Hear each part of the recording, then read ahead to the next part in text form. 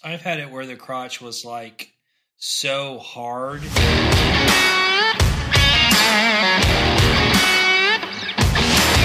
Welcome to the Beat Around the Bench podcast, a podcast about woodworking, good times, and general jackassery. With your hosts, Jess of Jess Build It, Colton of Cold Crit, Ross of RNC Woodworking and Design. You can find us all on Instagram, YouTube, and TikTok.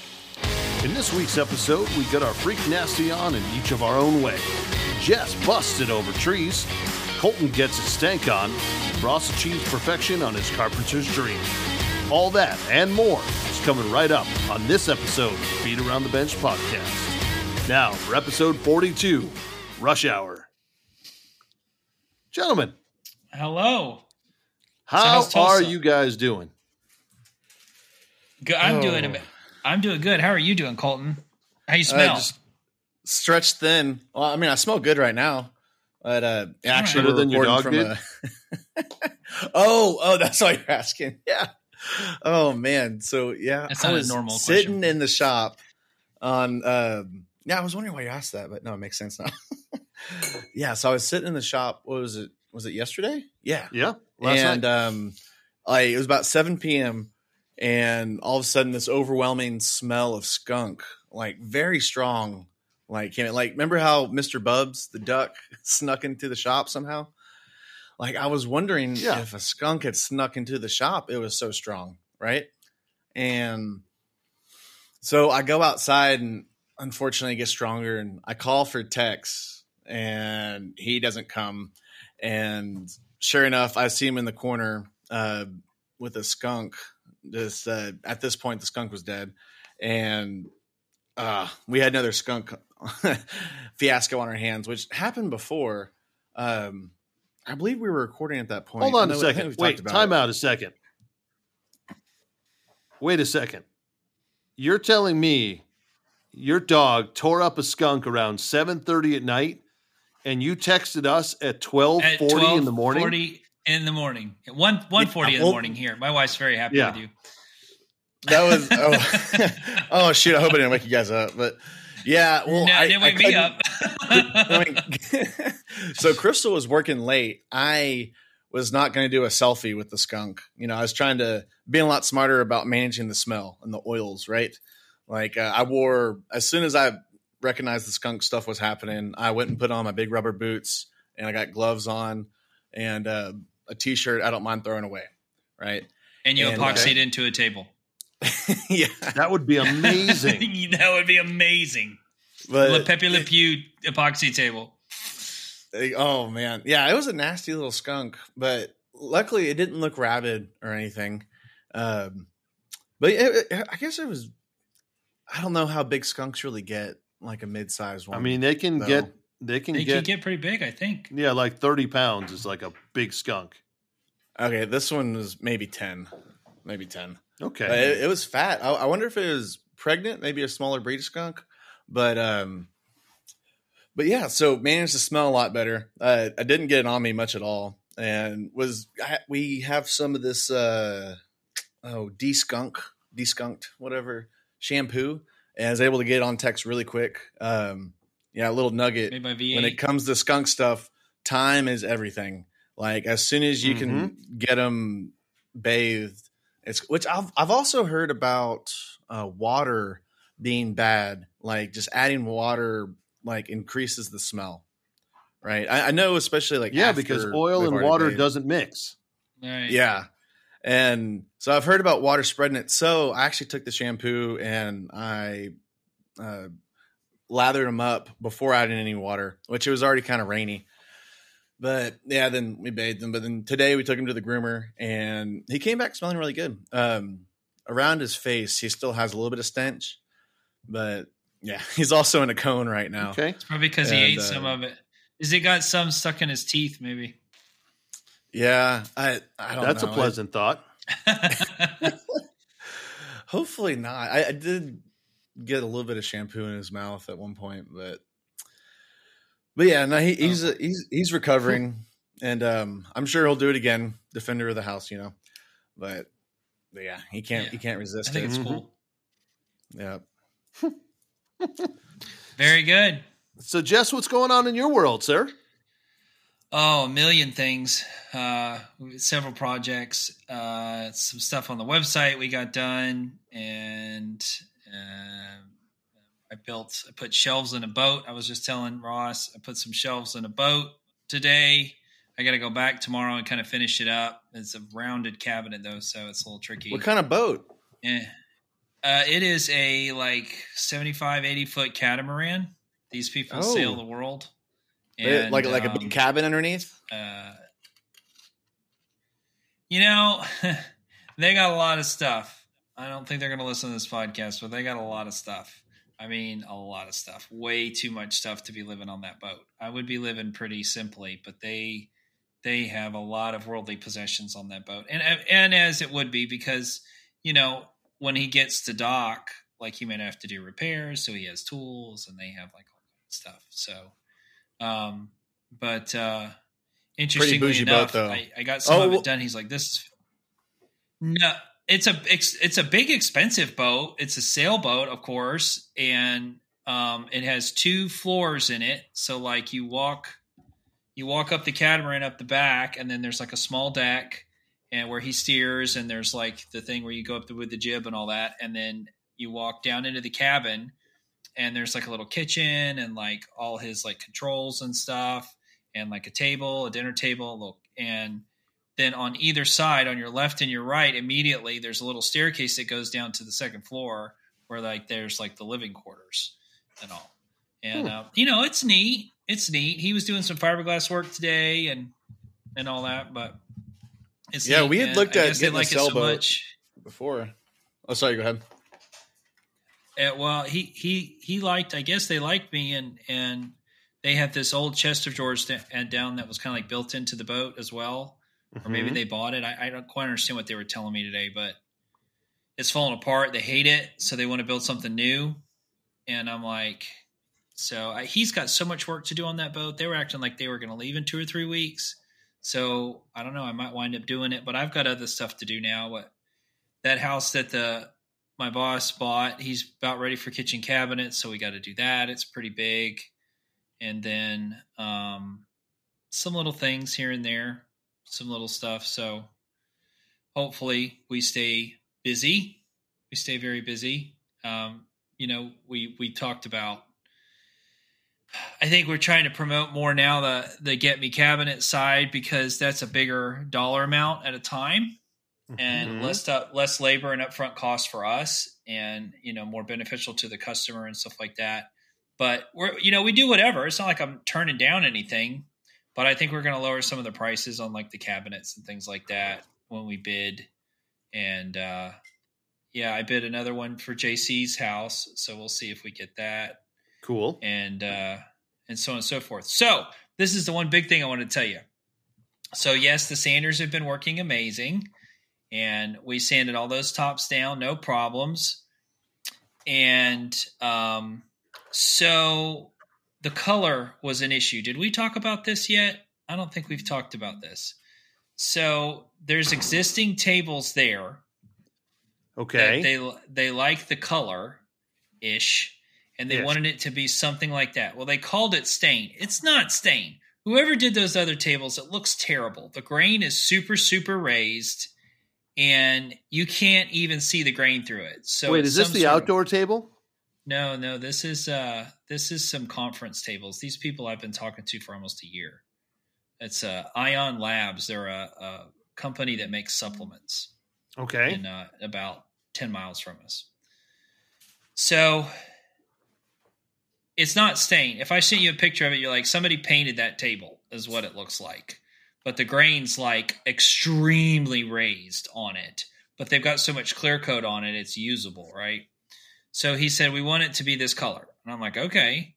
Well, it's not oil-based stain because you can't put oil-based stain on that thick. So I said, what color is it? And he goes, heavy gray. Heavy gray, heavy gray, heavy gray. That's what he said over and over. And I'm like, dude, there's no such color as heavy gray. I mean, maybe there is, but it's not anything normal. And these guys made this stuff from red oak from Home Depot that was 3/4 thick. That's why he wanted me to do it, because he wanted it thicker, right? Mm-hmm. And their tables are all bowed and stuff. So long story short, too late. They found a little bottle of the stain that they used taped underneath the table. Okay. And so I got that and I put it on a piece of red oak, and he said, it's this color. And I thought it was this color. And I went to the store and got it. Nothing was right. We got kind of close with a factory color, but nothing was right. So to me, it's a water-based stain because it's so dark. So I took, this girl made us some stuff in the morning. I went to Lowe's and they had Minwax, water-based stain, not the solid color stain, not semi-transparent, right? And she made something that she thought was right and it wasn't right. And I said, can you just color match this little spot? Like, I put that stuff from the bottle right here on this. This is what I want. So she color matched it, and I was like, that is not it. And it's like, it's too light. So I'm sitting there hemming and hawing and thinking, she's like, you don't have to pay for it if you don't want it. So I'm thinking, and then so she takes the can back. She's like, let me see it. So she does something with it, and then she mixes it up, shakes it up, puts it on there, and it was exactly the perfect color. Exactly the perfect color. So hallelujah. Love that. Oh, I said, baby, I could kiss you right now. This is exactly what I needed. So I had to make 2 cans of it. Off I went. And on the water-based stain, it says to use a Minwax water-based pre-stain. Mm-hmm. And have you ever used it? I have. I've used pre-stain on oil-based, but I've never used a water-based pre-stain. Yeah. And to me, and anybody else that uses it that knows, that's watered down clear coat. I mean, it has to be watered down clear coat. It smells like polyacrylic. Well, it's white like polyacrylic. Yeah, it's got something else, right? Like something that keeps it from raising the grain so much. Yeah, like for mine, so I did the General Finishes brand, and I kept all of it the same brand, which I even had an extender that was just like a liquid that I poured into the stain itself, the water base. But it like you got to do it within 20 minutes or but not sooner than 10 minutes or something like that. And because it needs to sink in a little bit, but it'll evaporate out. So I have no idea what it is. So this stuff, the pre-stain, if you read the directions, so we put it on and just like covered it in it, and it like soaked right in, right? And it looked like clear coat, but like watered down, and it like soaked in. We let it dry. I came back the next day actually on some of it, sanded it by hand, very, very lightly. No, actually we used electric sanders with 220 or 240, right? And felt pretty good. We put the water-based stain on it. Didn't raise a grain. I couldn't believe it. Now, water-based stain sucks because it's basically just paint, especially solid color. So like cleaning it off, it's like sticky. And in the future, if I ever have to use solid color stain again, I'll probably mix a little water with it and then spray it. You know what I mean? And not even wipe it. But I also found, so I've been hearing Colton talk about his little Wagner. He's got a smaller one, right? Like a handheld. Well, it has like its own pump. Like it's not the smallest. It was like maybe $300, I think. It's got like its own pump. Is it the 130? I don't know numbers on it. I don't know, honestly. We got it to paint our house, and then I started using it for the polyacrylic. I wanted an airless, and so they had a Wagner, and I don't know if it's new or not, but it's got a little hopper. Yeah, just like a what's the other one? Graco. But it's just small, and it'll hold a quart of paint if you want it to hold a quart of paint. Yeah. And you pour it in there, you put the lid on it, and it's got a regular handle, and then they make like 5 or 6 different tips, and it's the greatest thing I've ever bought in my life. I sprayed those tabletops. It's not just the tips? It's a whole gun? It's a whole gun, and you can get more than one tip, actually. Ooh. They have bigger tips and smaller tips, wider tips with bigger holes in them. So we got the smallest tip for the clear coat, and it just, we spray the tops in minutes, and no overspray, no dusting like the other stupid gun does. Nice. It was $230, I think. Okay. It's like the Wagner. Great. But if you look at it, the parts, like when you buy the tips, they're made by Titan paint products. So Titan's making stuff for Wagner, and it's pretty good. So maybe it'll break. I don't know. I got the warranty on it for 3 years. I'll get my $230 out of it in 3 years for sure. Oh yeah. So it just when you spray with air, like a siphon cup gun or whatever, that air just changes. It just changes everything. It just changes the paint and how fast it dries. It dusts. It creates overlaps. You have this hard time of like getting just enough, and you got to mix water in it and all that other stuff. This, you don't have to do nothing. I just pour it in the thing. It's harder to clean, but I can. It was amazing. We had those tops cleared in minutes, and then we have to wait for it to dry. Quick question for you guys about cleaning spray guns.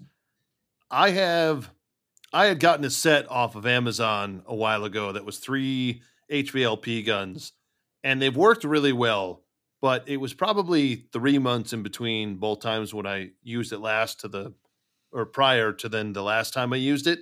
And the gun I normally use, because I try and have one just for finishes and one for paints and stains, and then one just for lacquer. And the one that I have for finishes, for whatever reason, was like dripping continuously. Do you guys have a product that you recommend for cleaning, like getting some of the residue and gunk off of a gun? Yes. The HVLP guns. What do you recommend? What are you trying to clean off of it? The majority of what I'm doing is either polys of varying degrees, some water, some oil. Paint isn't as bad because usually I just use lacquer paints or water-based paints, so those aren't as much of an issue. Water-based paint, lacquer thinner will take it off if you let it sit for a little bit. Like you can take your gun apart and set the parts in a cup and pour lacquer thinner over it. We do that, and then it just comes right off. And then if it's oil-based, you need to put it in mineral spirits and just let it soak. Because I've heard of a product there's a product called the Naked Gun. Oh, yeah. And it's made for stripping all the stuff off of a spray gun. But I didn't know if you guys had ever used it. It's probably xylene and some other things mixed in with it. I used to play one of those in percussion ensemble, a xylene or a marimba. Xylophone. Oh, yeah. Okay. Xylene will take off anything. Xylene will take off silicone. Xylene but you can't get it on your hands. But you could try xylene if you could soak the parts in that. The problem with some of that stuff is it'll eat the gaskets in your gun, So you really have to take it apart, how it works, and then get those. And then most of the O-rings and all that stuff that are in those guns, you got to replace every now and then. Well, yeah, but you can get them anywhere. You can buy a pack of O-rings. Usually there's a normal size. The only one that I've ever found is, how there's like the pin that goes all the way through the handle, right? And it's right there in the back of the head. There's a little gasket, like a hard foam, ultra hard foam gasket that goes around that, and there's a little nut. That's where I was having. That was where I was having the issues, where it just was continually dripping. Maybe you can tighten it, but like our old guns it was a white, like little foam. It was an odd material. It wasn't plastic, but it wasn't foam. It was like just an ultra hard foam, and it had a tiny little hole, and that slid through there. And then when you tighten that nut, it kind of compressed it around the pin. But if you tighten it too tight, it wouldn't let the pin slide. So you had to like get it just right. So maybe they make a rebuild kit for your gun. Maybe. I mean, it's probably low cost enough, because I think I paid $120 for a set of 3 guns with the hoppers and everything with it. It's probably, if anything, time to just get a new set. But get the Wagner, baby. Get the Wagner. I'm telling you. I have a Wagner one, and I don't like it, but you'd like this one because it's here. I'll give you the number. You can look at it. You can always try it, and if you don't like it, wash it out and take it back. Okay. Dude, I always say I'm going to do that, but then I never take it back. And then I just have no! I mean, but, I have used it. I haven't used it on paint yet, but if you buy the right tip, I think you'll be. It actually. Here, I'll tell you what it's called. Hey, so while you're looking that up, Ross, so I don't soak. I've experimented with soaking my gun, which I'm running just polyacrylic through it, right? And I mean, varying degrees of finishes, but it's all just the polyacrylic. But I have a routine. Like every time I'm about to pour or about to spray, I just pull the cap off, run a toothpick through all the right spots, make sure it's all cleared out, kind of peel off all the extras, clean the threads, and then screw it back on and I spray. And then I'll leave it like that after. Like I don't do any cleanup after I spray. I only do it like right before, just to make sure the nozzle's clear. But I'm thinking oil-based polyurethane might be a little stronger though. Like that might be a little different once it cures. Like hard to get out. If you want to look it up, Ross, while we're sitting here, it's called the Wagner Control Pro 130 High Efficiency. Oh, this is the other thing. So it totes or boasts 50% less like overspray and loss. It's true. It I didn't have any like mist in the air. It didn't. What's it called? Control Pro 130 High Efficiency Airless Power Tank Paint Stain Sprayer.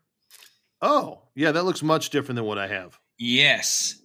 I have the QX2, and it's just a corded electric thing, and it's garbage. I'm not a fan of it. Yeah. No, this is just like a Graco kind of deal or a Titan. So I would try it. The thing is that with like the other ones, you have to have so much paint. Like there's so much paint. There'll be like a quart, 2 quarts just in the line before you even get any paint to come out. So I just wanted something that would spray a little bit. So you can't get the tips at Home Depot. You have to go to Amazon, and they're like $25 a piece. But there's like a 211, a 311, a 213, a 313, and then they've got all the way up to like a 6 for spraying really thick paint.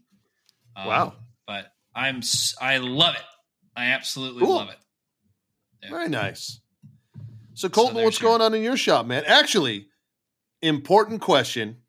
You promised us by this episode you would have a hard set number on what the count was at. Yeah. So right now it's at 8, but 3 of those, definitely 2, but maybe 3 are getting done this week. I was kind of doing all the processes at the same time on these. So wait a second. Could be 5 soon. At that rate, by the second week in February, you should be totally done with all these boards. That would be slick. Which I am taking a week off next week. We're going to Belize with Crystal's family. And so that's a time booth. Okay, so before Workbench Con. So before Workbench Con. Yeah. It'll be like a fresh start. You're going to be burning stuff and epoxy and everything in the building. There'll be skunks in epoxy and and ducks and everything else. No, I hesitate to put a hard date on anything now. Just because. No, Colton. I know you need to put a hard date on it, just a reasonable one. Yeah. Before you leave for Workbench Con, you will be done with these 8 sets of boards. Hell yeah. No, I like it. That would just we feel are so good. 5 weeks away from Workbench Con. You just be one of those guys that just does content creation and builds stuff and sells it on Facebook, and you'll be amazing. Oh, yeah. Man. Yeah. But I did have some It's going to feel so good. I can't wait, man. But I had some interesting electronic stuff this week with the boards. Like something's never happened before. Luckily, as a local customer. But is this the guy that he was having an issue with like the control switch or something? The guy who had brought it back? Yep. And so he's bought 2 sets, and so it's 4 boards, and I took 3 of the boards back with me. And it's totally odd. I can't figure out what's going on. Like, so the battery cell itself, which it's like a 3000 milliamp battery, it's got a USB A or USB-C port, and then like a 12 volt port on it as well. And like there's 30 batteries. They're not cheap. And all 3 of the batteries went out. And then also the controllers were fried too. And he's taking good care of his stuff. I don't think it's water damage. I pulled apart one of the controllers and like looked at the board, and there wasn't anything like fried in it.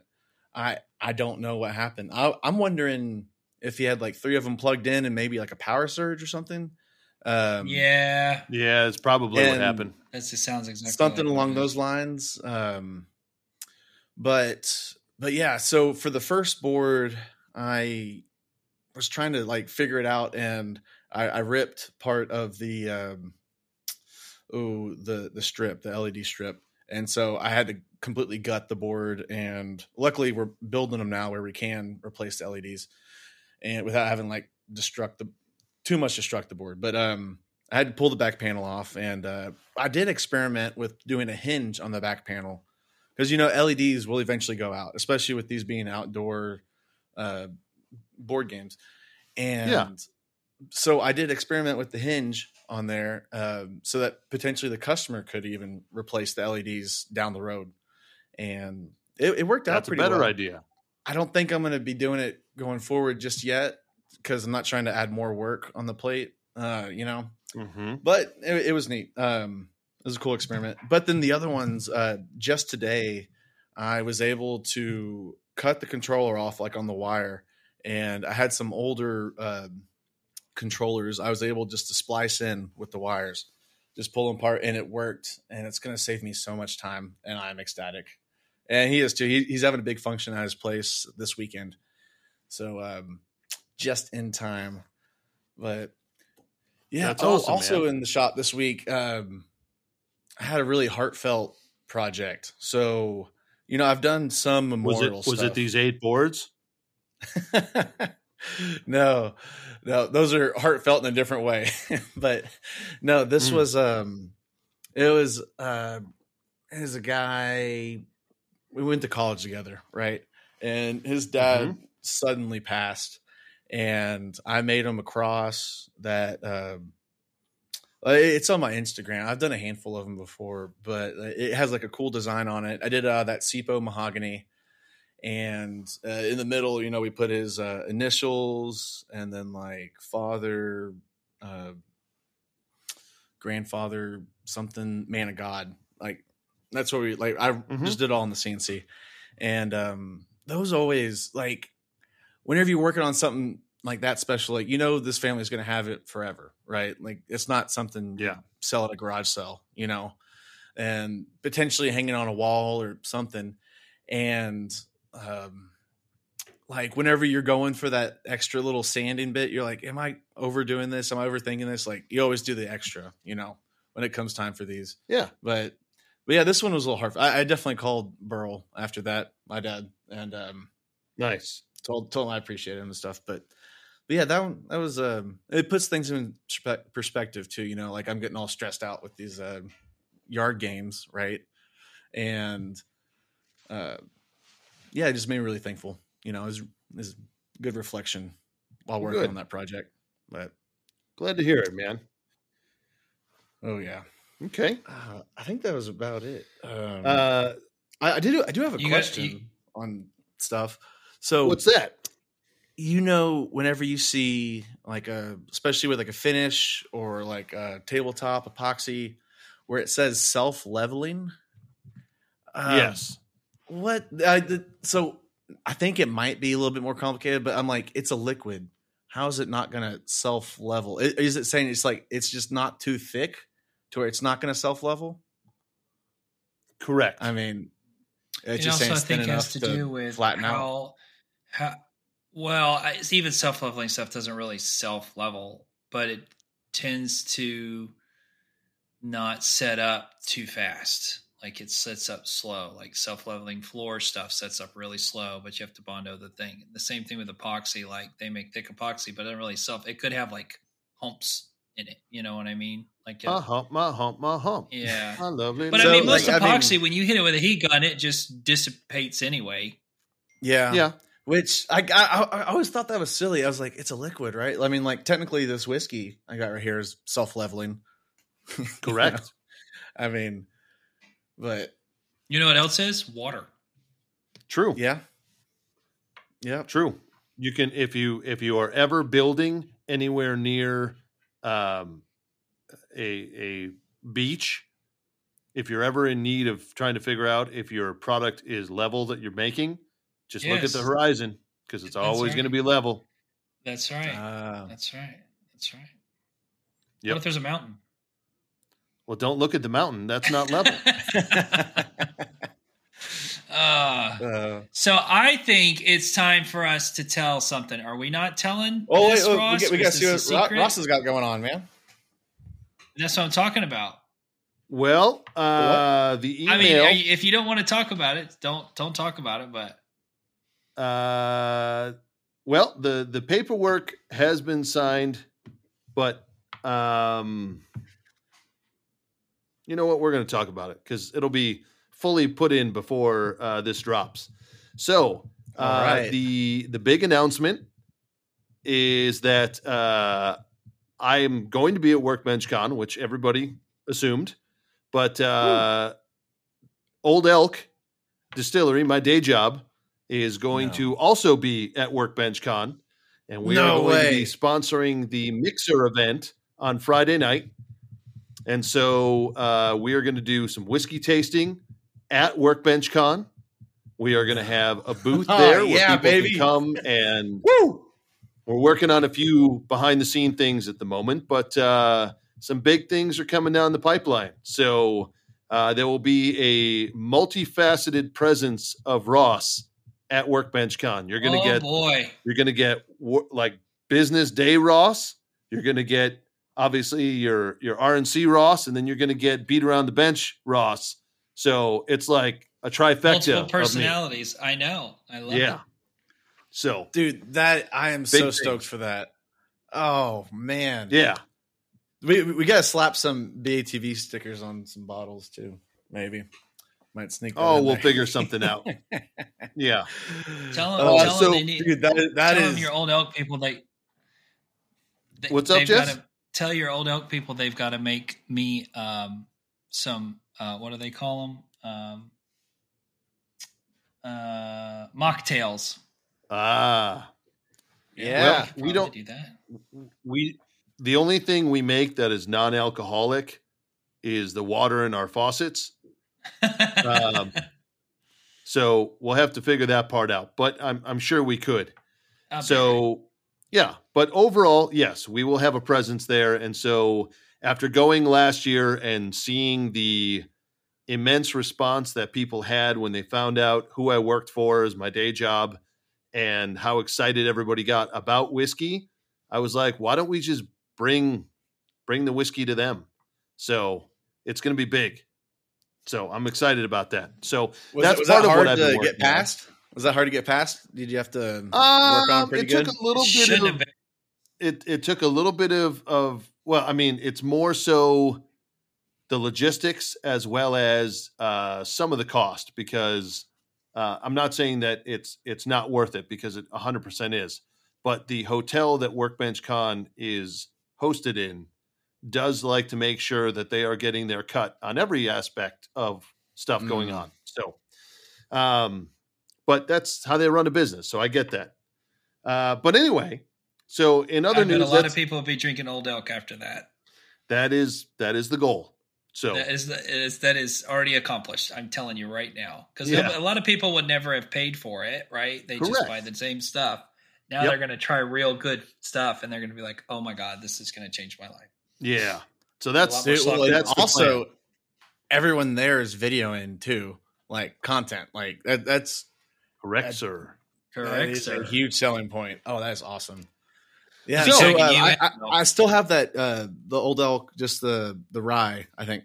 Well, the latest one you sent me, and I still have like that deer head on it, right? The gold, the elk head pour spout, the spout, yeah, and the one that looks like it's like like every time you pour it out, throwing up.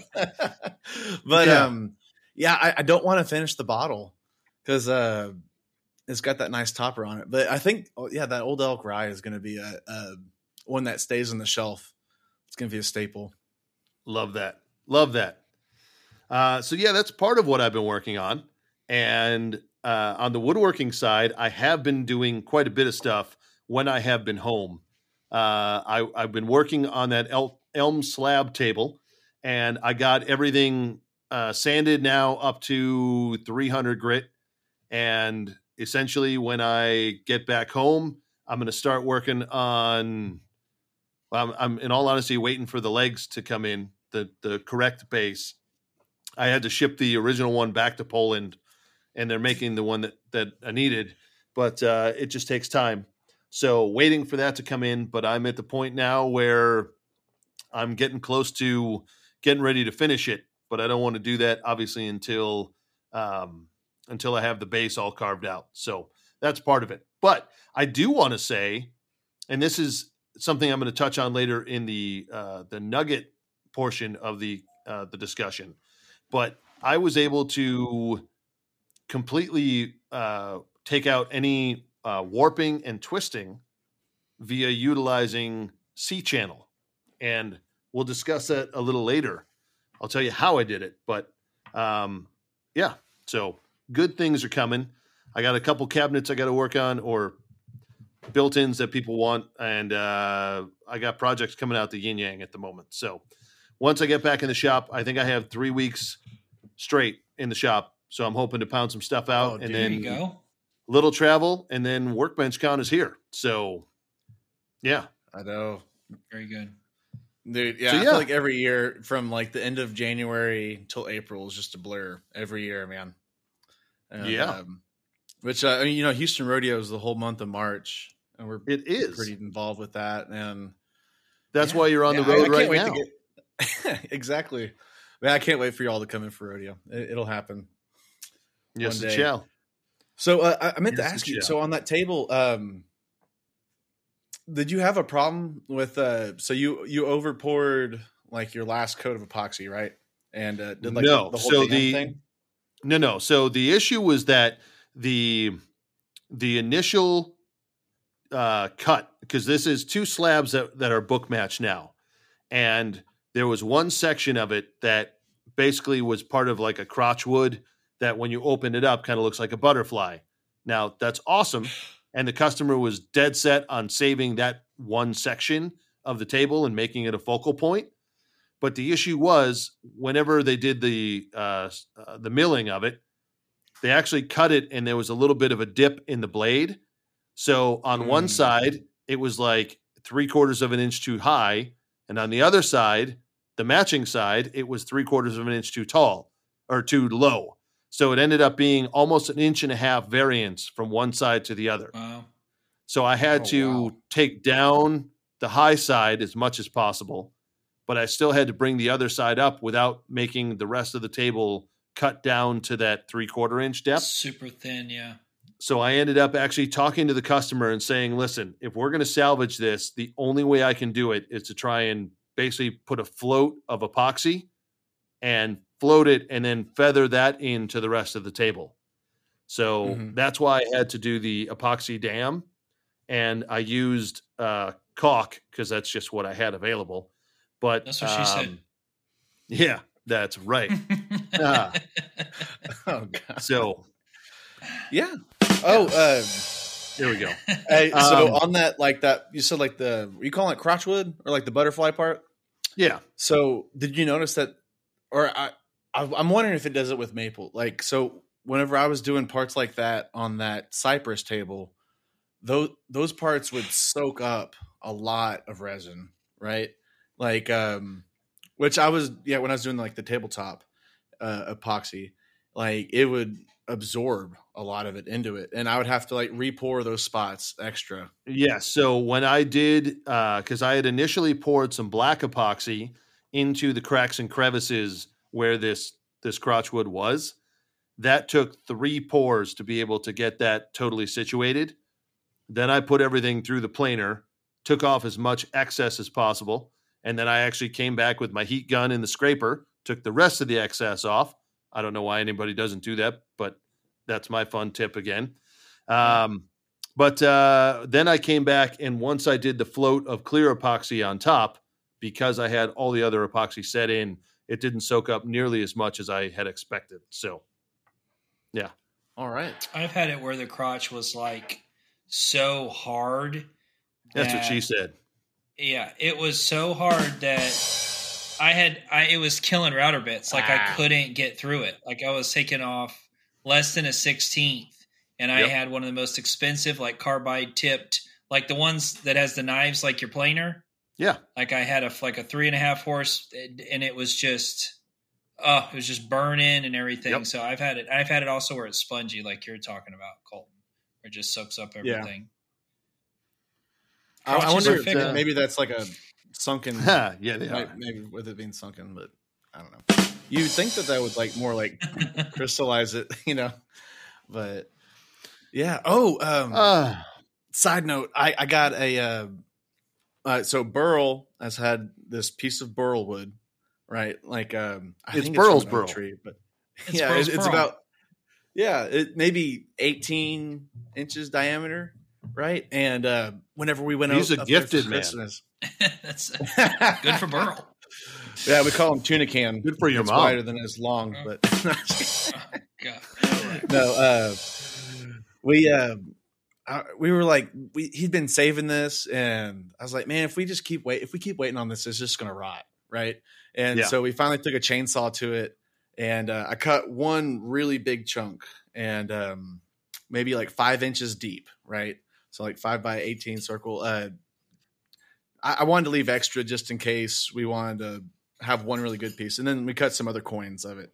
But I think I want to make out of some of the smaller coins, like a clock, like do like a resin infill, like inlay. Yeah. And That's cool. Yeah, do some sort of like clock or something for them. But that is on the fun project list, which there you hopefully go. after Workbench Con, we're working on that fun. After Workbench Con. That's right, baby. That's right. Okay. Yep. So but I'll send you guys some pictures. Yeah. Love it. I think it is high time that we get into some jackassery. Okay. Ooh, Jess, what do you feel like doing? Let's ask Jess. I've got let's do the wood of the week. It's an interesting wood this week, as it always is, but this one The wood of the week. Wow. This week's wood of the week is pistachio. Ooh, those are delicious. Yes, they are delicious. But what you don't know, and most people that I've ever talked to don't know, is that pistachio is gorgeous. It is absolutely breathtaking. So if you want to guys want to Google it or whatever while we're talking, pistachio has like I would say it's almost kind of like a little bit of a walnutty look, maybe a little bit of a, I don't know, it's kind of hard to explain. A little bit of a walnutty look, but with like a green tint to it. But the interesting thing with pistachio is it can almost be like zebra wood. Like it can be really wild looking, depending on the rings and stuff like that. The end grain is absolutely beautiful. If you look, some people have made some stuff out of pistachio, and it can be like a whole rainbow of colors, all the way from green to bright red to brown. It's gorgeous. It's absolutely gorgeous. And I mean, people build stuff with pistachio. It's highly figured. So I found people selling guitar blanks and stuff out of pistachio. Where do pistachios grow natively? They grow in the US. They grow all over. Well, the thing that I was thinking about is like, why isn't that I haven't like heard of it, I guess, you know what I mean? Like, I guess you don't think of all trees as being something, it's native to Iran, but it's also the Mediterranean, Middle East regions, California. The Janka hardness is anywhere I've read from like 1100 to 1900. So it's actually pretty hard. Yeah. Right. It's actually a pretty decent wood to work with. So I guess my thought was, why haven't I heard of pistachio? And then I was like, okay, well, maybe it's because the only time anybody really like cuts down a pistachio, unless it's growing in the wild, is if like it's not producing pistachio fruit anymore. Right. Yeah. It's like not doing its thing. So I did a little research on this. So a pistachio tree starts making like full, like between 7 to 10 years, it starts producing pistachio nuts. At 20 years is when it's full on as many pistachios as it's ever going to make. and one tree, an annual yield, will only be about 30 to 50 pounds of in-shell pistachios. So if you figure the average is 40 pounds, and like April of 2023, the price was around $2.50 to $3. So figure $2.75. So in 1 year, it's only made $110. And they live to be 100 years old, right? And then they usually stop producing pistachios after 100 years. So that means it has 80 years. 80 years, it only made $8,800 worth of pistachios. Right? Not to mention all the watering and all the picking up. So I don't know how. That can't be right. I've looked it up on several different places. It says the same thing. But that's just the farmer, right? It's each year it only does one yield? 30 to 40 pounds. That's correct. Okay, so 40 pounds is the estimate. And you said Times it was like $2.75 a pound. That's $110. God, that's awful. Yeah, it is awful. So they're not cheap, most right? of the I guess it kind of does. You don't have to. Much. You also have to remember the $2.75 is retail. That's the farmer, right? Like you're paying a lot more than that when you buy pistachios. Matter of fact, pistachios and cashews are about the most. Them and macadamia is about the most expensive. Macadamia is for sure. Yeah, but pistachios aren't cheap. I mean, it's So, do they grow like a cluster? Does it look like a cluster of grapes? I know grapes is a vine. That I did not look at. I do not think so. I think it's just random, and I think they hook them up to these vibrators and it shakes them out. A lot of different nuts like that. So I don't know. I just thought that was interesting. Most of the time when you get pistachio wood, it's from trees that are over 100 years old, and it's time. They've done producing fruit. They need to clear them out to plant more or whatever. Or orchards, companies that have gone out of business, and they cut them all down and they make. How wide do some of the trees get? Because I know, for instance, I met a gentleman. I met a gentleman at Workbench Con who was originally he was in from Israel, and he lives on an apricot grove, and he turns bowls out of apricot wood, which I had never heard of really, other than knowing what apricots are. But essentially, he said it only gets to about 6 inches wide, but the figuring in the wood was astounding. Right. So he was like, I can only really make small things out of it, but it makes some beautiful lumber when you have it.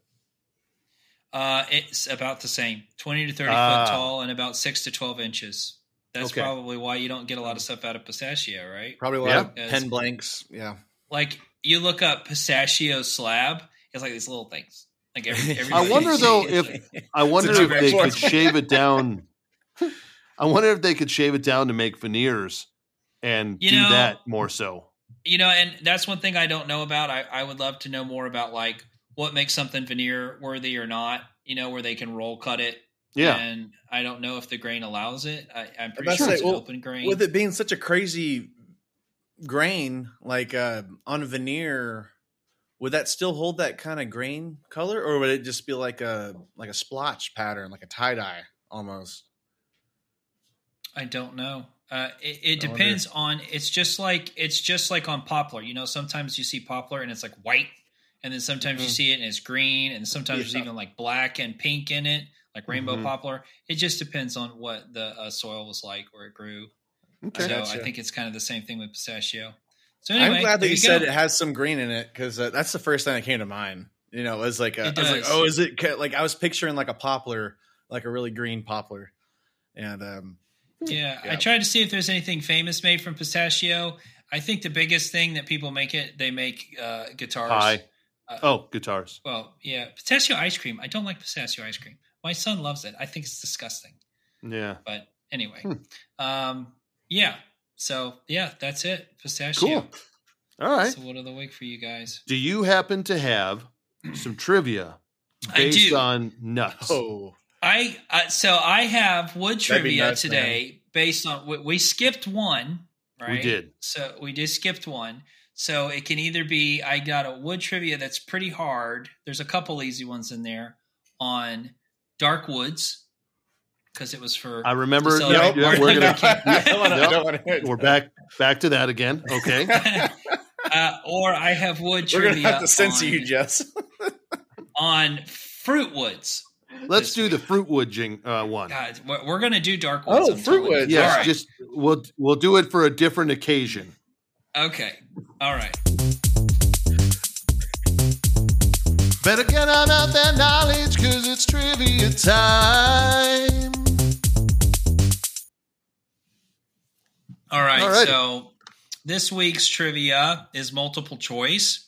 Ooh. And it is all about fruit trees and their wood. Ooh, all right. So who would like to go first? I'll take it. I'll go first. Or Colton. Or can you do go it. first. Let's start with Ross. Either way. Yeah, you He's got the one bringing whiskey to Workbench Con. So, yeah. all right. You've earned it, brother. Some of Dude, these are I'm kind so of excited vague. about that, by the way. Some of these are kind of vague. Some of these you guys are definitely going to know. But some of this stuff I had no idea. So I think you'll think it's kind of fun. All right. Question number 1, Rastafarian. Which fruit tree's wood is known for its beautiful purple color when freshly cut? Is it cherry, apple, plum, or pear? Plum. That is C. correct. Plum wood is distinct for its deep purple color when it's Huzzah. freshly cut, which evenly darkens to a rich brown. It's highly valued for its color and grain and fine woodworking. Very good. Well, that sounds fun. Yeah, I love plums. Yeah, I think I love was plums on- too. I was- A good plum. I was leaning towards cherry. I was like, freshly cut. Like, I figured plum would be the, what do you call it? The, a red herring. Yeah. Oh. All right. Yeah, I mean, it kind of sounds like it, right? Plum purple. All right. So, question number 2 for Well done. Colt. The bolt. Which wood is often used for its shock-absorbing properties in tool handles? Ooh. Is it hickory, Yeah, maple, that's it. I oak, agree. or walnut? Do you remember Hickory is whenever I talked correct. about going to that Renaissance festival and the guys were making the swords for like I guess fighting? I was going to say play fighting, but that Swashbuckling. sounds kind of so there They we were go. swashbuckling. Swashbuckling. Yes. You know what? I think I learn a new word from you every episode, Ross. All right, Jess, you as well. Hickory. but yeah. Hickory is also used to baseball bats, right? No, that's ash. Yeah. So strangely enough, I was at the Louisville Slugger factory last summer, and I asked them if they had any issues sourcing ash wood to be able to then make, obviously, bats because of the Asian ash borer beetle and some of the shortages. And they said normally that would be an issue, but almost 100% of the players in Major League Baseball use maple and not ash. So Nice. All right. Very good. And I so, like just that. in case you're wondering, there is such a thing as hickory nuts. So they're a hard chilled nut. That's what hickory trees produce. Okay. All right. Next question is for Rastafarian again. What is a unique feature of pear wood when used in woodworking? Is it A, high water resistance, B, fine, even texture, C, natural insect repellent qualities, or D, extreme hardness? I'm going to go with B, fine, even texture. That is correct. Pear wood is prized for its fine, even texture, making it for carving and inlay work. All There right. you Question go. number 4 for Colt the Bolt. Which wood is traditionally used in Japan for making intricate joinery and fine furniture? Oh, Is it cherry, kiyaki, also known as Japanese zelkova, bamboo, or cedar? Kiyaki. That is correct.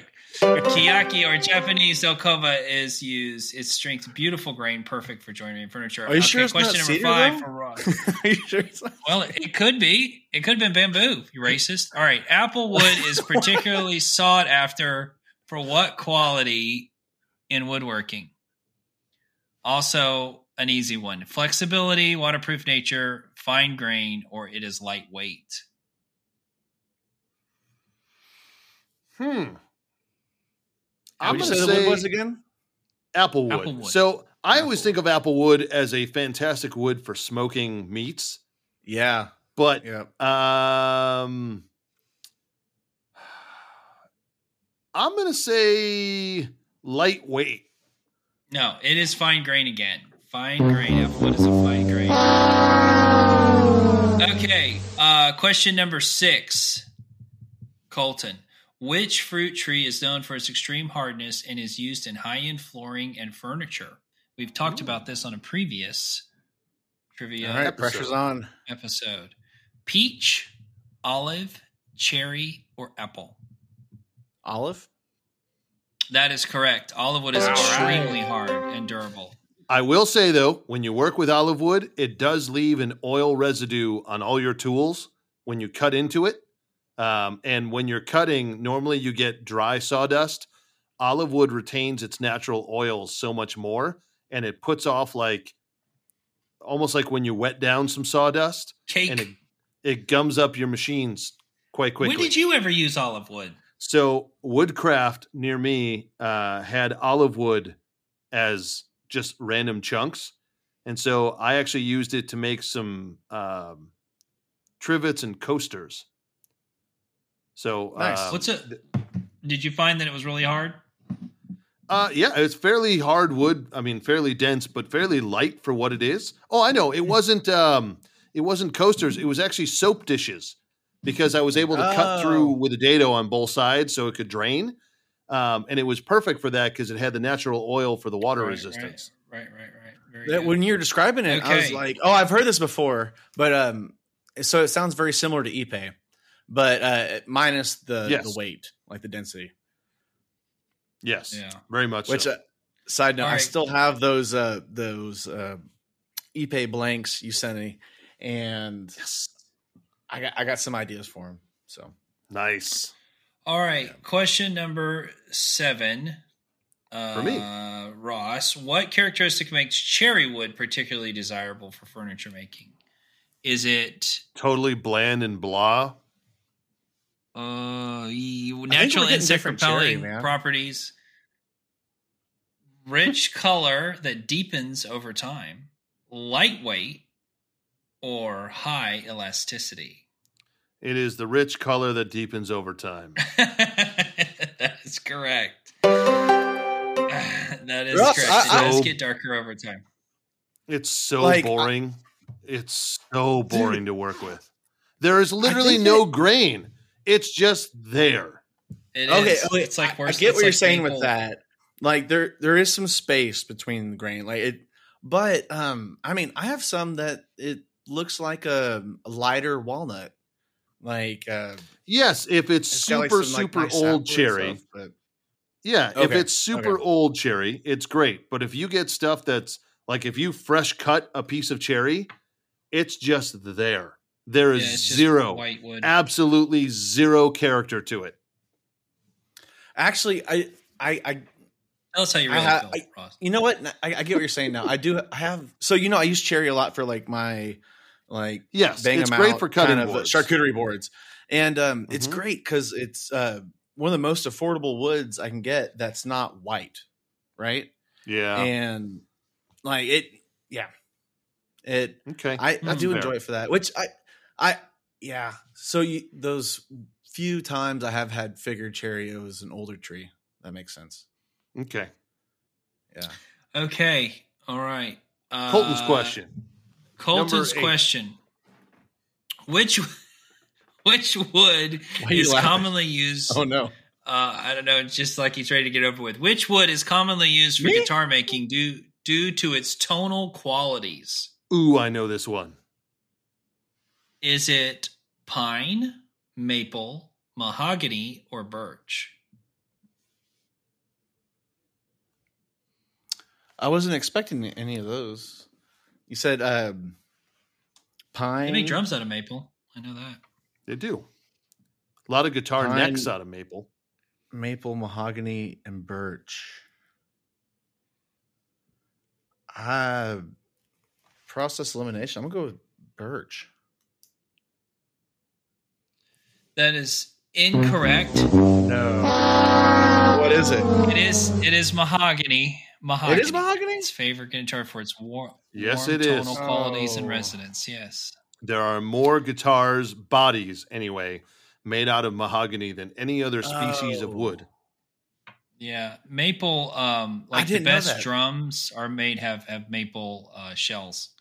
I So- actually got a Dude, new. so 'cause mahogany- I got in a gift card to I got in a Sweetwater gift card for Christmas, and they had a B stock sale, and I got a Mapex maple snare, and it sounds incredible. Yeah, baby. Mhm. Yeah, I love a wood snare. Okay, Man. how deep is it? 6.5 by 14. 6.5. That's good. I was gonna- That's a- well, that's a throaty one. On the mahogany, it kind of now that I think about it, it makes sense, right? Because mahogany, I feel like, is very consistent in its like grain, Yes. right? Like It's like consistent. It's tight grained. It resonates extremely well. You can It's get not the thick. best. It's not the best for a neck because it is fairly porous. So a lot of times they make the neck out of maple or some other hardwood, but the mahogany tends to have a lot deeper pores, and the amount of acrylic and stuff you need to put on the back so that your hand doesn't soak up all the oils in your hand while you're playing is pretty aggressive. It's a lot easier cool. to coat up some maple. All right, Yeah. very good. Question number 9. Yep. Ross, what is notable feature of fig tree wood in woodworking? Is it high oil content, distinctive spalted patterns, natural green tint, or extreme softness? I'm going to go extreme softness. That is incorrect. wait, I was gonna say spalted. We grew up with my grandpa had It a is big actually fig tree out distinctive front. spalted. Yeah, they're like short and spalted squatty, patterns. right? Like that's why I was gonna guess spalted because it's they're like a squatty tree and it like goes wide. And Spalted is like yeah. it gets that fungus, right? That Yep. black. those There's a black fungus lines among in- us. Fungus among us. uh, All right, last question. Which fruit tree is often used, and this should be for Ross, for smoking food due to its aromatic properties? Is it apple, cherry, olive, or pear? we just talked about apple, right? Yeah, I mean, is it apple? hmm That is correct. Yeah. Apple wood is used in smoking food because it imparts a sweet, mild flavor.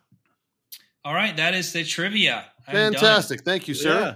You guys Hey, are very also welcome. speaking of Appreciate smoking, do y'all ever smoke meats? Y'all team pellet Oh, grill yes. or wood fire? You team pellet grill?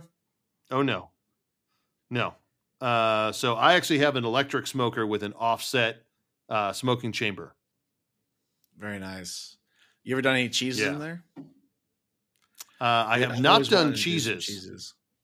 My cousin actually smokes a lot of cheeses. You got to keep it below 120 degrees. Interesting. I've never heard of Below that. 120, or it Mhm. just turns into queso. Correct. It's a smoked queso. Yeah. Yeah. Oh, that's good. All right. Yeah. Well, hey, that was fun. Thank you, Jess. I appreciate that. welcome. That was fun. I Uh, like the fruited ones. Yeah. Yeah. Yeah. Dark wood next week. That's what he said. We'll do Darkwood for Daylight Savings Day. How about that?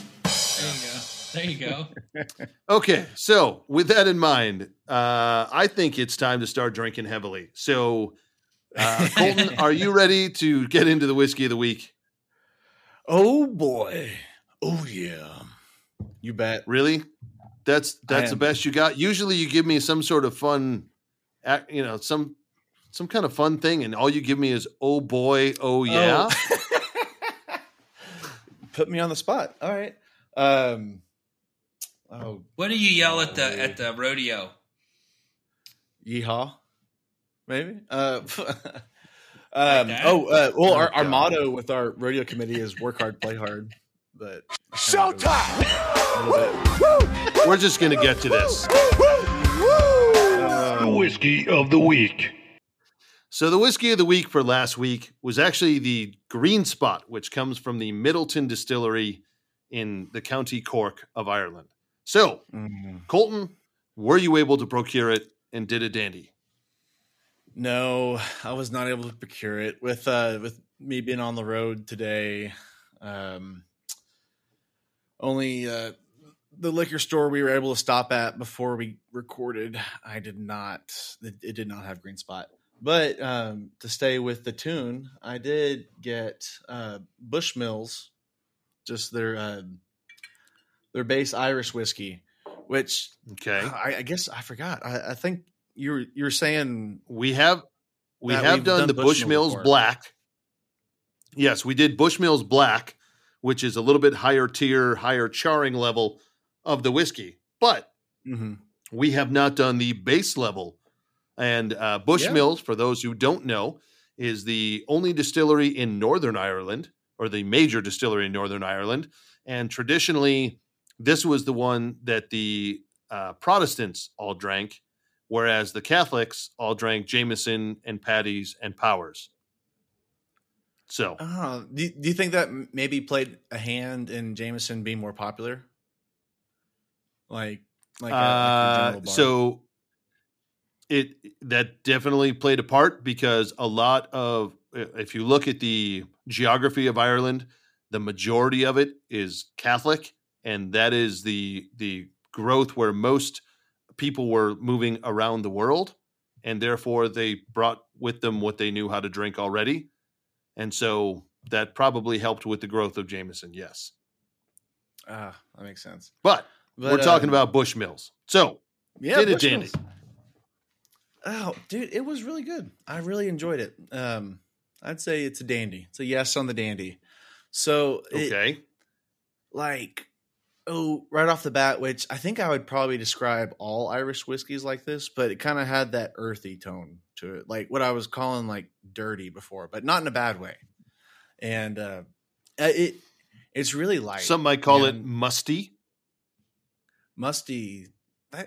I think that describes it pretty well. Like it's not bad, dude. It's to personify. It's kind of like a walk on the beach, man. It's just easy. Like you almost forget that you're moving. You're just walking, and goes down. Like it'd be great in a flask. I'm sure, like if you want a cocktail that's not boozy, like it would blend in well. If you just want to sneak a shot, man, it's a good. It's a nice, easy whiskey all around. I was surprised, and for the cocktail, I don't have any cocktail stuff here. I wasn't going to mix it with Coke or anything. So I didn't get to experiment with a Irish cocktail. Do you know any good So being Irish the cocktails? time of year, yes, there are quite a few Irish cocktails you can do, but being that it is the time of year where people want something a little warmer, I am actually going to recommend when you do make a cocktail with this, you do an Irish coffee. Irish coffee. All right. Yeah. Oh, you're saying warmer, like physically warmer, not just like the whiskey warmer. Yeah. Correct. So you physically, it's an Irish coffee. You get the cream on top. You're putting the whiskey in at the base. It warms you up on the cold times of year. It's perfect remedy if you're feeling ill, and not like a rapper, but like, yeah. Yeah. Dude, do you know what? I will try that and I'll get back to you on that, dude. Well, I'll report on it next week. That'd be great. Okay. So speaking of next week, the whiskey of the week going into next week is the Jefferson's Ocean. Now, Jefferson's is a bourbon. It is from the Bourbon Trail areas. Technically, I believe it's Franklin, Kentucky, which is not far from Lexington. However, Jefferson's Ocean is a slightly different feel. The initial series, they took barrels of bourbon and they put them on a vessel that went around the world for about 6 months. And the idea was, as the boat was traversing in the ocean, and obviously the swaying of the ship on the waves, you got more contact of the wood and more activity inside the wood or inside the barrel based on that movement. And when those barrels came back, they obviously had hints of sea salt in them. They have done multiple iterations since then. So I'm going to give you an option on this, depending on what you can find and or your preference. You can either do the Jefferson's Ocean, the bourbon, or the rye, which is the newest version of it. So I like that. I know where you're going to go, and it's really a question of which one can you find. If I'm getting my freedom with it, but dude, I look for it. Jefferson's. That sounds familiar, but I can't picture it. It is a short, kind of wider, squatty bottle, fairly narrow, and it's got like Thomas Jefferson's his last name scribed as their logo. Nice. So, I look forward to it, man. I can't wait. Awesome. Side note, it's interesting how many different like beers and liquors, like alcoholic beverages, are like have their roots from them being transported, right? Like the IPA, right? Like the India Pale Ale, like they had to make it super strong. So by the time it got over to Americas or whatever, it still had some punch to it. No, to India. Oh, to India. I thought that's it was where from it got India. its name. It went from England to India. No, England to Okay. India. Thank you. And it had to That be makes more high sense, enough actually. in alcohol. It had to be high enough in alcohol and potent enough that it wouldn't go bad and have mold growing in it. Oh, So, thank you. I'm glad you cleared me up on that. That's good. But yeah, I am chock full of useless knowledge, Colton. I think that's useful. It's not useless. I love this. This is great.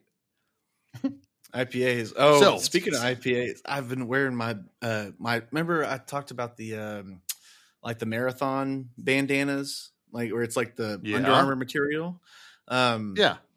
So the mullet, I'm still letting it go. I'm trying to see how long it'll go right in the back. Like the do-rags are what you're wearing? Yeah. So those things I see in gas stations? No. It doesn't have a top. It's just like a band, right? But okay. But it's like a stretchy material. But it's not like compressing my head down all day with a hat. And but it keeps the sweat off my eyes, right? And I started putting it like underneath, like in the back, and like before it was just like a bandana like straight around my head. Now I'm putting it like my hair underneath, and kind of like a girl would do a headband, and it's kind of conflicting because it feels a lot better, but I feel like somebody who would have like a way too strong opinion on IPAs and unsolicited give it to you at a bar after doing like goat yoga, right? and Colton, I'm going to challenge you. On top of the whiskey of the week, I want you to try and find, and maybe it's at a thrift store, but a visor. I feel like I have a visor with your mullet would actually go pretty well. It's not gonna compress the pompadour up top, but it's going to allow the free flowing top and bottom. Dude, you should. If you bring a visor, I'll bring a patch. We'll iron it on in the room at Workbench Con for sure. Oh, like like a nice visor. Yeah, you can do that. I do have a visor. I used to wear it for tailgating here and there, but I like that idea. That is spicy. I'll iron it. Ooh. Yeah, Speaking of spicy, I actually want to know what spicy nuggets you guys have this week. Well, I know my spicy nugget. I've already kind of given it away. But, is it the Wagner spray gun? Yeah, like the Wagner, and then like that. If you're going to have to use a water-based stain, whether it's semi-transparent or solid color, that pre-stain stuff really does work. Like I was very, very impressed. I have never put on water-based clear coat on anything that didn't just feel like sandpaper after the first coat. And it didn't. I barely had to sand it, just a tiny little bit. That's awesome. It really did seal it up and lock that grain down. So when I put my stain on and put my clear coat, I mean, you could use it before you put your clear coat on if you really wanted to, and it would keep it from raising the grain on it. I mean, it was amazing. Nice. There was something else though. So while you're thinking of that, I really didn't enjoy using the pre-stain on the boards. I haven't on my last few, but I did find it would lighten that water-based stain a decent bit, and so I would have to do 2 coats of the stain. But the problem with water-based stain, especially when I'm doing these birch plywood tops, is that it's real easy to overlap. Like it'll dry too quick. And so that's why I have the extender I could put in the actual thing. But then that base coat made it really easy to not overlap. The solid color acts. I mean, just for all intents and purposes, I've put on, you know how I am, Wild West with stains and paints and stuff. That solid color stain is paint. It is paint.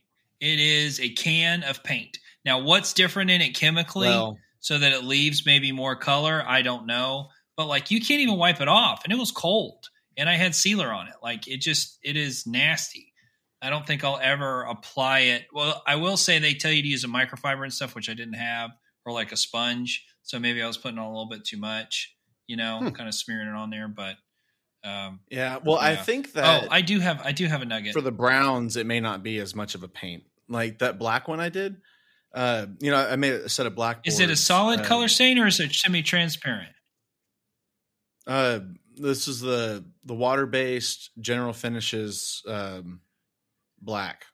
Like I think it was just called black, or maybe like pure black. That one, it actually did, so like we have this like resin inlay on top of these boards, right? It actually did cover up the resin to the point where I had to go sand it off, and I had to hand paint around the resin like with a paintbrush with that. And so in that case, yes, it was like paint. But with right now I'm using the General Finishes Antique Oak, and it rubs right off of the resin and soaks into the birch plywood perfect.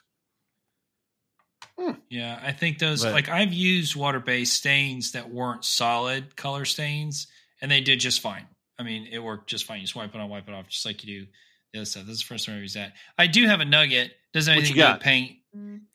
So something I learned from the other table, that when you're figuring, this is for maybe somebody that's a little bit more, not like a home thing, but like if you're buying rough sawn material, if you are going to make something that's rough sawn and it's over, I would say a good rule of thumb would be 6 feet, maybe 7 feet, that you need to buy it.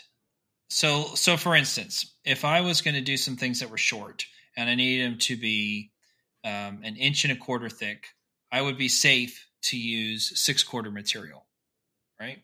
After I face jointed it, planed it, I'm pretty sure I can get it flat in 1/4 inch. Pretty close. Okay. But if you change the length of that, now you've changed how much you have to take off because it's bowed over a longer distance. So like, let's say you've got 100-inch boards, right? Your table's 100 inches long or 108 or whatever it is. Then you better buy 2 steps up in order to wind up with 1.5 inches thick, So if I want 1.5 inches thick, then I would need to buy, at least 8/4. I would need to buy at least 2-inch thick material so that I had a 1/2 inch of material. Because think about how long, if you took a board that is 9 feet long and you set it on a flat surface that's been just rough sawn, how much space is underneath that board? It's probably close to a 1/2 inch. So the longer it is, the thicker you need to buy your material, basically is what I was getting at. Okay. So if you've got to make a 9-foot table, then you better buy, and you need it to be 1.5 inches thick, then you better buy at least 2-inch thick material, which usually when you buy 8/4, it's like 2 1/8, 2 1/4 sometimes anyway. But anyway, that's my little tidbit. There's a good nugget. Okay. Colton, you have your nugget? Yeah. Mine, it has to do more with, I don't know, trying to control your brain in the shop, less about an actual physical process. But I'm not good about doing it regularly, right? Like I'll get into it and I'll get out. But talking about meditating, right? And meditate, it doesn't have to be like some crazy stuff. There are some cool apps I've used before where it's like a guided meditation. You pick whether you want like 5, 7, 10 minutes, and it'll walk you through it and you listen to it. But just sitting in silence, like whenever stuff in your life is just freaking hectic, right? Like I can, like, analysis paralysis, can barely see straight. Like just going in the shop, like at the end of the night, like right before I go to bed, and like sitting down, like on my workbench, and not doing anything. Like, no, there's no music playing, no machines are running, and just like thinking about like what the heck am I doing? What's the main goal here? What's priorities? And then also trying to think about nothing too. It's weird. It's like a exercise for your brain, right? Like, I know it's really hard for me. Like, you'll be trying to just think about your breathing, and then you'll start thinking about all the stuff you have to do, but then you bring it back. Right. And the more you practice bringing back, the more your brain like learns how to focus. Right. And it's just like a relaxing exercise. And, I've been trying to do that a bit lately, and, it helps, man. It helps with, overall goals, I guess. And like just trying to be focused. So. And it kind of goes hand in hand with my bandana now. My headband. Yeah. I think, in all honesty, it was said best in the cha-cha slide of "Take it back now, y'all." Slide to the left, slide to the right, exactly. Crisscross. Now take it back now, y'all. Yeah. Oh, actually, you know what got me back into meditating was whenever I had that surgery back mid-December, and right after that, I had to like soak in a bathtub for a while, or like before that, I was trying to soak in Epsom salts because I heard that would help. And I realized that I hadn't had any quiet time. Like my whole day was stressed, right? And like even when I lay down to go to bed, like I'm stressed about, am I going to wake up in time to get a good start in the day tomorrow? Like, should I or make your flight? Whatever. Yeah, exactly. Exactly. You're never gonna live it down. But yeah, and like I realized like the only time that I had where it was just me to like, I don't know, figure myself out was when I was in the bathtub, and I was like, man, I need to get back into meditating. And so that kind of kicked me back into it. So just thought of that. Okay. So I have a question before we go. Sure. But you go ahead, Ross. So my nugget was actually going to be, it's along the lines of my goal for this year of working smarter and not harder. The slab table that I'm building, because of the unevenness of the milling and the tension in those slabs, once I glued everything up and had the seam, once it became a tabletop, there was a lot of warping and twisting in it. And I was worried about being able to salvage the table. So I tried to work smarter, and I got 2 LVLs that I knew are perfectly straight, perfectly square, and I put them on a table. They are 4x4s. Oh, okay. And they're like 4 feet long. Okay. So I actually put them on a table that I know is completely flat and completely square. And it's my outfeed table. And I put the slabs on top of the LVLs on there, and I, from there, clamped everything to the LVLs. Then I cut the slots for what the C channel was going to be on the underside of the table. And when I put the C channel in, because I knew everything had been straightened, it's holding back any of the warping and twisting. So I made a jig to be able to cut more C channel on different tables for a different time. Took me an extra 2 minutes to do it, but it worked out perfectly. And now I have perfectly square C channel jig that I can throw down onto any table. And when I turned everything over, it is perfectly level, perfectly square, perfectly flat, because I just thought through, rather than trying to carve off more stuff, let's put it on a reference piece that we know is square. And from there, once you clamp it, it's not going to move. So did you get the C channel from Amazon or something? It was Etsy, but yeah. So it's got the slots and stuff, so it can all move. It's like that stuff that Blacktail uses. Same idea. That's so the greatest thing. Yeah, so I got that stuff, and I screwed it all to the tabletop, and there's room for it to move back and forth along the slabs width-wise, because that's the way, obviously, wood expands and contracts. Right. But it gave me enough room to be able to straighten everything, to flatten it, and now all I'm doing is waiting on the base to come, and I can attach that and do the final finish, and I'm set. And feel super confident about it too. That's exactly. Awesome, genius. It'll make that wood stay that way. Exactly. Yeah. When you're cutting that, are you using like a down cut bit on your router? Or it's just I like have like a square straight bottom bit, right? and then I put a collar on the router and just went around on the jig. Gotcha. So, but it's on the C channel. You've got like 2 grooves and then like a little bit higher spot, right?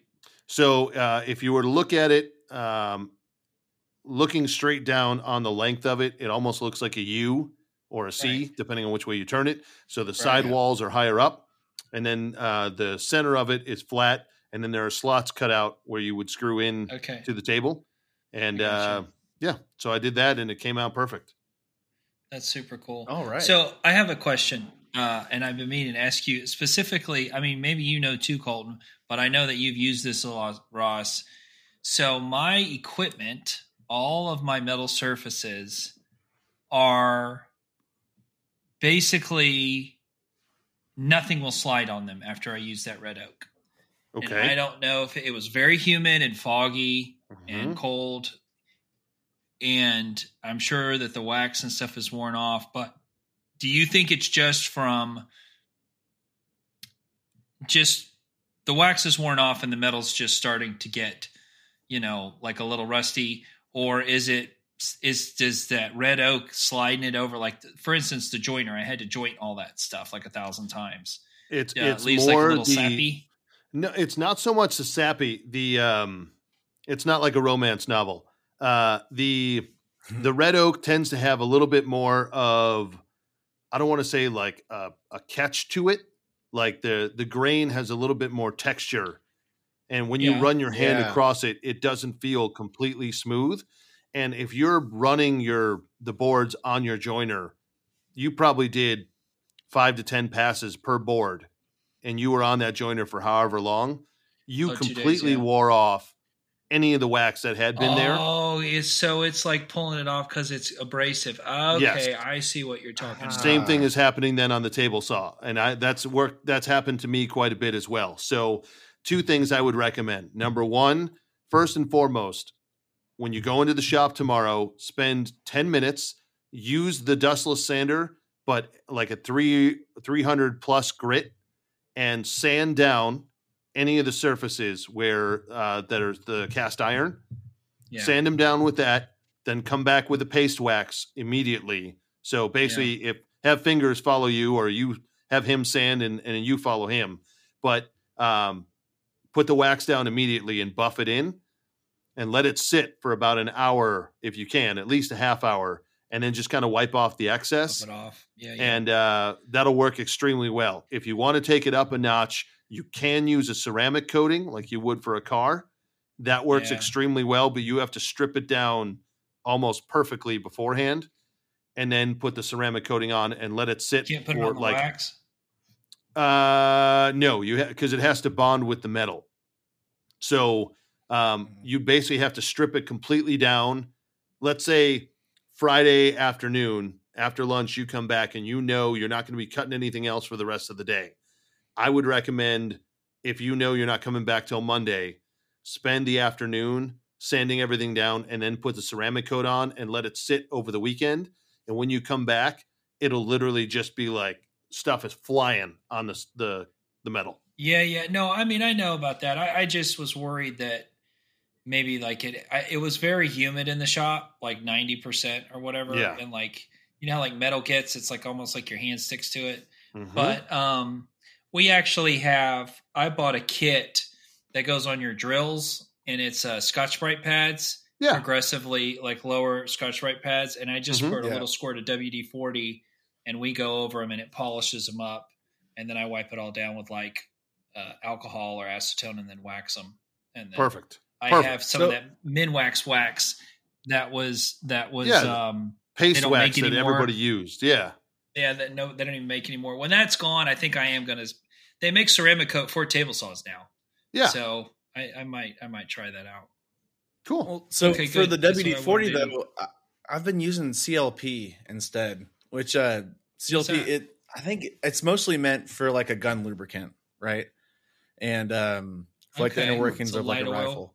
And so, because I've heard that like at least for like guns, you should not use WD-40 on your guns, which I grew up using WD-40 on our guns, because like down the road it can inhibit rusting, or I'm not using that word right.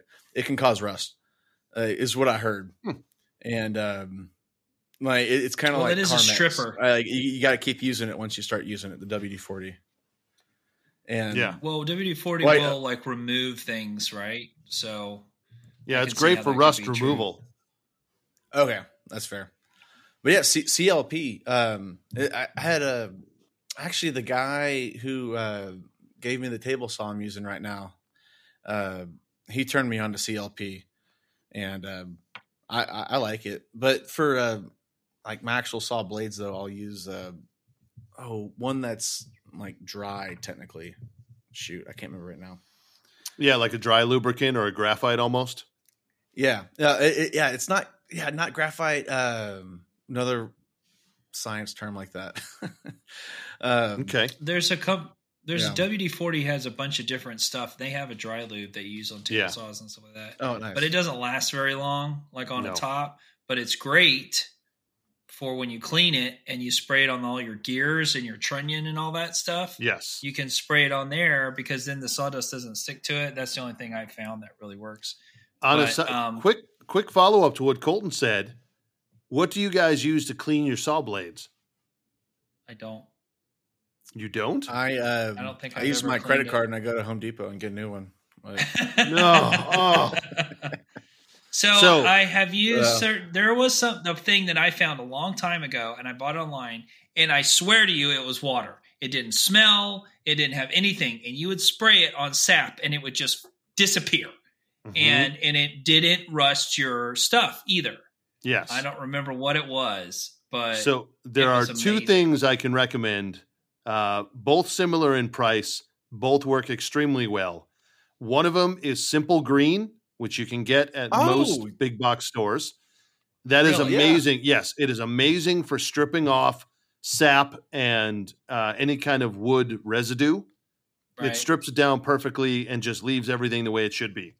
The other one, if you want to go official, CMT Tools makes an unbelievable blade and bit cleaner that you spray on, and you can just brush it with like same thing. Yeah, it literally like you can watch it just come off, and you can with a plastic bristle brush follow up, and everything comes off within a minute or two, and then you just rinse it with water, and you're done. It's awesome. I used to do that with it. We had router bits that were all covered in like resin and stuff because we used a lot of pine. And I bought that stuff and I was like, "Get out of here!" Like, how is it? No way! It doesn't smell like anything. Like, how can it be?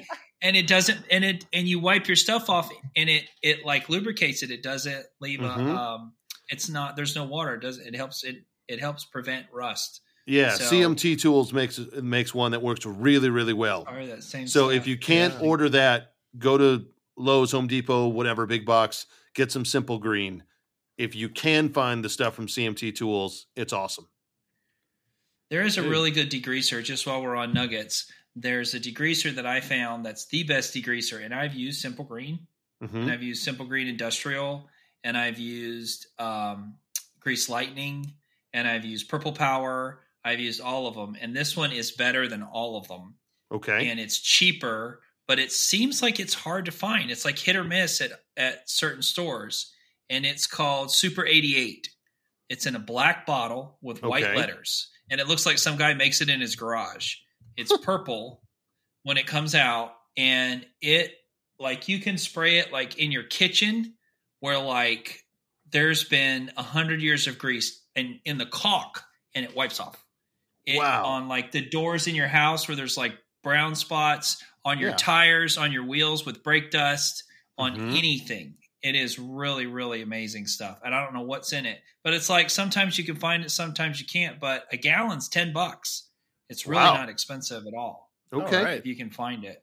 Super 88.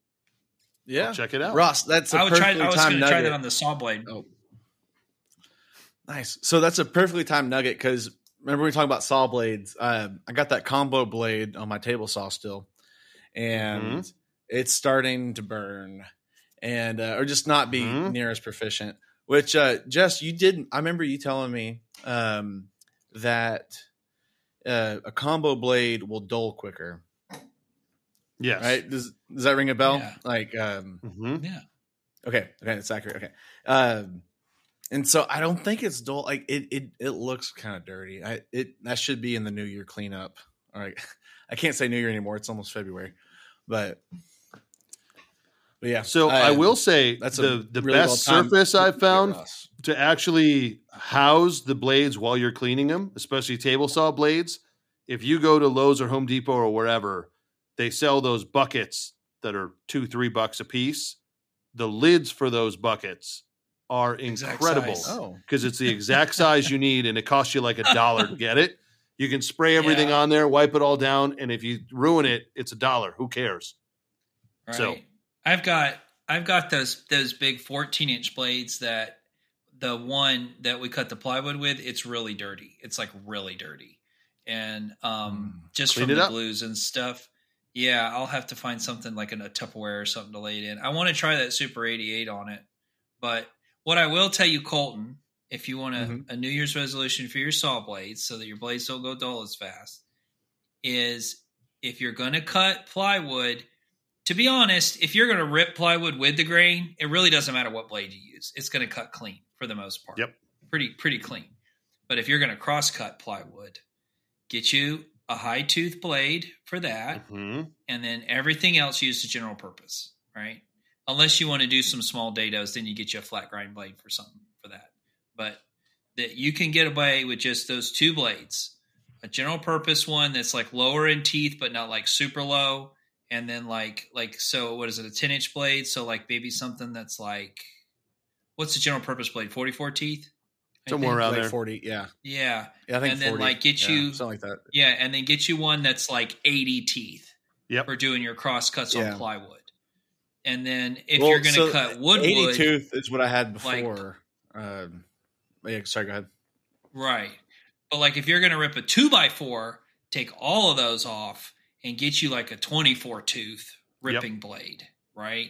And have 3 blades. It's not going to cost you that much. But if you just make yourself like, all right, I'm going to cut all this stuff now and then switch your blade. I'm going to cut all this stuff now. Your blades will last longer because now you're evening it out over 3, and you're also not overusing a fine tooth blade on something you shouldn't be using it on because it's going to get hot. See, and heat is the killer.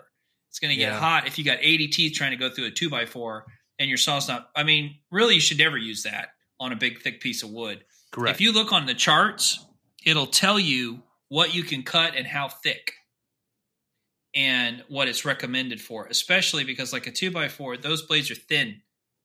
Yeah. And it'll start to wane to one side and kind of start to follow the grain because it's creating so much friction, and it's also slowing your RPMs down. So now it can't cut through it as fast, which is making it like it's doing a little bit of this number and you can't see it. Now, it doesn't really matter too much.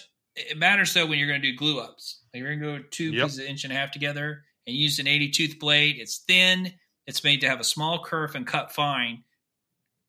Even the general purpose, it would be better for you to use something with that it has less resistance when it's cutting through, and usually the 24 teeth blades are a little bit thicker too. So anyway.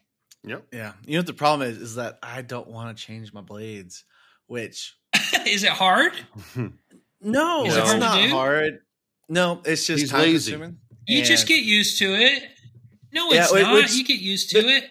There's so many other things, like sharpening chisels, right? Like I used to hate that. I was like, why would you need a tool you have to sharpen all the time? Like, oh, this is BS. But like now I love it. True. And so it's just a uncomfortable truth that I'm going to have to start changing out my saw blades on the table saw. Well, the more you do it, the faster you get you a little setup. I mean, like where everything's really, right it's where it's a supposed to nut. be. It's the big you deal. just switch them out. Yeah. I hear you. Well, boys, right. we are approaching. We are approaching an hour and 40 minutes here. Is there anything else we should cover, or do you think we save the rest for next week? I think we save the rest for next week. I the t-shirt really and hats for our people. The t-shirts have arrived. The hats are here. My patches will be here soon, and so we will have a little bit of merch we can give out or sell or whatever we're going to do. Yeah, so if anybody is interested, make sure you obviously follow us on all the socials. Feel free to hit us up on Instagram, or that's probably the best one. Hit us up in our DMs on Instagram, and we will have merch available. So Jess will be posting pictures of that hopefully soon, and we will have hats and shirts, and we have some stickers. And for those of you who are coming to Workbench Con, there'll be all kinds of fun things there. High fives galore, hugs aplenty. So stickers. So yeah. All righty. Well, boys, it's been a pleasure. Nice. Colton, enjoy yourself in Belize. And to all of our listeners out there, be sure to hit that like and subscribe button wherever you are listening to this podcast. We hope you enjoyed every second of this episode. And if you didn't, please send all your complaints to our traffic jam prone legal representation at Honkin, Yellen and Associates, where their motto is, when your life is in a crunch, let us put it in park, because we're not going anywhere for a while. For Jess, Colton, and Ross, this has been the Beat Around the Bench podcast, and we will catch you all next time. See ya.